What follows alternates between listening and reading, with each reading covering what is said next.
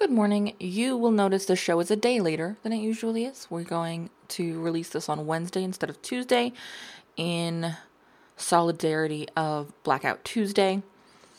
I am actually recording this on Tuesday. I recorded a version of it on Monday, and I wanted to come back today because it was really important to me that I speak to a couple of things I've seen in the last few hours, in the last few days. First of all, I'm going to get this wrong. And I'm sorry up front as just a blanket statement. If ever my silence has slowed change, I don't have a big enough ego to think that my voice is enough to stop a movement such as this, but I know it didn't help. And I've spent the last several years pretty adamantly saying that the work I do not publicly, be it the women I work with or the brands I buy from or the campaigns I support or the action groups or civil rights groups or nonprofits that I support is enough. And for the most part, I still believe that. I think that spending my time and money and energy to make change is a critical step. I think that Facebook posts and Instagram posts and memes about how we're all in it together are great, but not totally useful. And so I will continue doing all the things I've always done. In fact, you're going to hear me talk about today. I'm doubling down on a lot of things. But I'm going to be speaking up more. Which means if you prefer listening to a show that is, quote, not political, or buying from a brand that's not political, this is probably a good place to stop listening and head over to your local device and unfollow me. Because although equality and the idea that we are one and that we are equal shouldn't be political, systemic change is political. There has to be a rebuilding of our society. There has to be a change in who's in charge. Here's the deal. Here in the United States, we don't actually live in a democracy. We live in a democratic republic, which means our representatives, whether you like them or not, represent us. And personally, I don't feel very well represented. And yes, this is 100% a Trump thing, but not just, okay? This is how the structure of our government, the goals of our government represent us. And they don't currently represent what a lot of us want to see. So it's time for a shift. It's time for a dramatic change. And that means throwing absolutely everything at it that we can. And a big part of that is learning. And so I have been and continue to invest in DEI work for myself, for my businesses, for my betterment, so that I can show up in a way that creates change. So that I can see and learn from what I may not have been able to experience. And in some cases, what it is absolutely impossible for me to experience. And I'm grateful for the people who share their realities with us if and when we're willing to listen. I also want to remind you that it's not their job. They must volunteer. And if you want to ask questions to a person of color, if you want to ask a black man or a black woman about their experience, hire them. There are some really amazing leaders in that space that are willing to teach. But they do this for a living. They don't do this as a volunteer for your betterment. So invest. Not just in one person, in lots of people. In lots of ways, lots of times, over and over again. So this space, this podcast, my personal Instagram, occasionally the Uncommonly More Instagram, is going to be more politically active. Because this is not a trend. This is not a fun challenge for us to participate on Instagram with. No. This is a movement that has been moving for many, many years. And that it's been too long. It's time. And here's the deal. It's going to be a while longer. I've been seeing, and what prompted this podcast is this idea of muting for a week. And it didn't feel right. It did not feel right. It did not feel right to say, all right, I'm gonna opt out, and I'll see you next week with my regularly scheduled content. Because that to me feels like the epitome of privilege. I know you're unhappy with my silence, so I'm going to post this about why I'm being quiet. Make it seem like I'm being quiet for a real good reason, and then hope this blows over in a week and I can return to my regularly scheduled program. Change of this size does not happen in a week. This does not mean that black men and women need to be patient. It means that we all have to stay with this. Not just when it becomes a headline.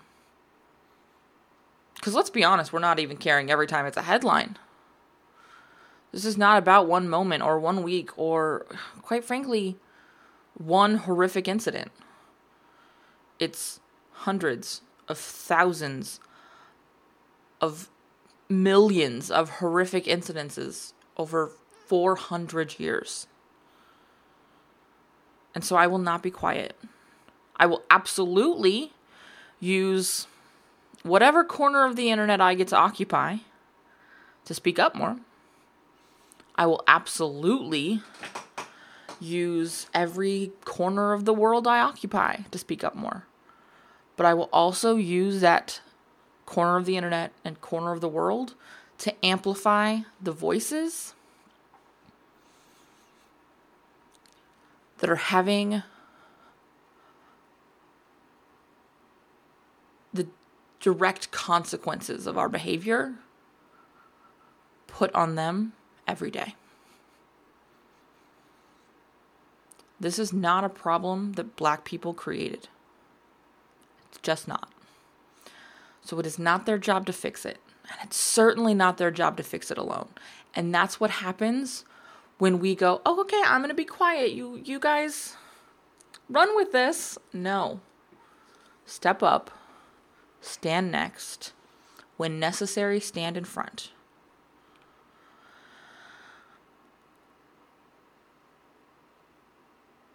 I want to also talk about the business side of this and why my marketing will look a little different this week. Because I think we have more people listening this week than we normally do. But I'm not stopping my business. Next week's episode will be what was scheduled for today, which is, should you have guests in your podcast? It's a good one, I promise. I will continue to sell and market and grow my influence and grow my audience and grow my bank account and support my clients in doing the same. Because this is a long-term battle. And the bigger my influence and the better my financial health, the more impact I'm able to have. The more I can grow my team and pay my team, the more financial impact they can have.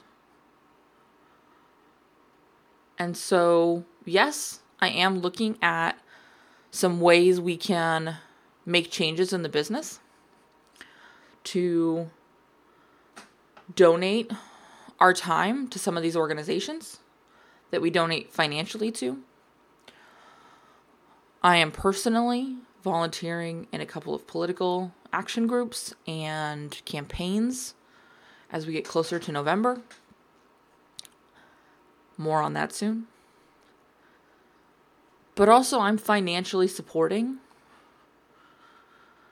the work that's already happening.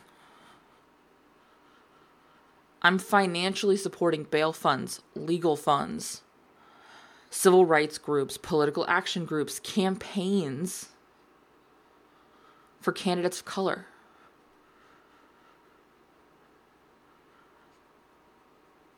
Because the candidates who we need to see have different lived experiences than the ones we're seeing now. And so, yes, this is political. That ability comes from me continuing to do my work in the world. I'm reminded this week of why my team and I work with the people we work with. Because every one of them is ready, is rumbling, is putting one foot in front of the other, and figuring out their right next step. Is learning, is asking questions and listening to the answer. On the topic of asking questions, I really want to remind everyone in the world. So I'm going to remind you, and then you're going to remind a friend, and they're going to remind a friend, and so on and so forth. Okay, it's going to be like a game of telephone here. Google answers questions too. There is an amazing amount of content that will answer your questions, like what can white allies do? Like, what is white privilege? Like, do I have white privilege? By the way, yes. The answer is just yes. How do I have these conversations with my children? What are the books I should be reading? Where can I unlearn things? Google it. You will find resources. It is not your friends, your colleagues, your clients, your business besties, it's not their job. You're a grown-up. You figured out how to start a business. Think of all the things you've learned from Google and YouTube. This can be one of those things too. And then when you find a resource sharing this information, pay them. Invest with them. Buy their courses, buy their books, book calls with them. Join their communities, contribute to their Patreon. Whatever it is. Over on the show notes for this episode, I'm going to have a link of the people who I am listening to right now, the resources they provide, because they are people. The resources are the curriculum they provide, just to be clear.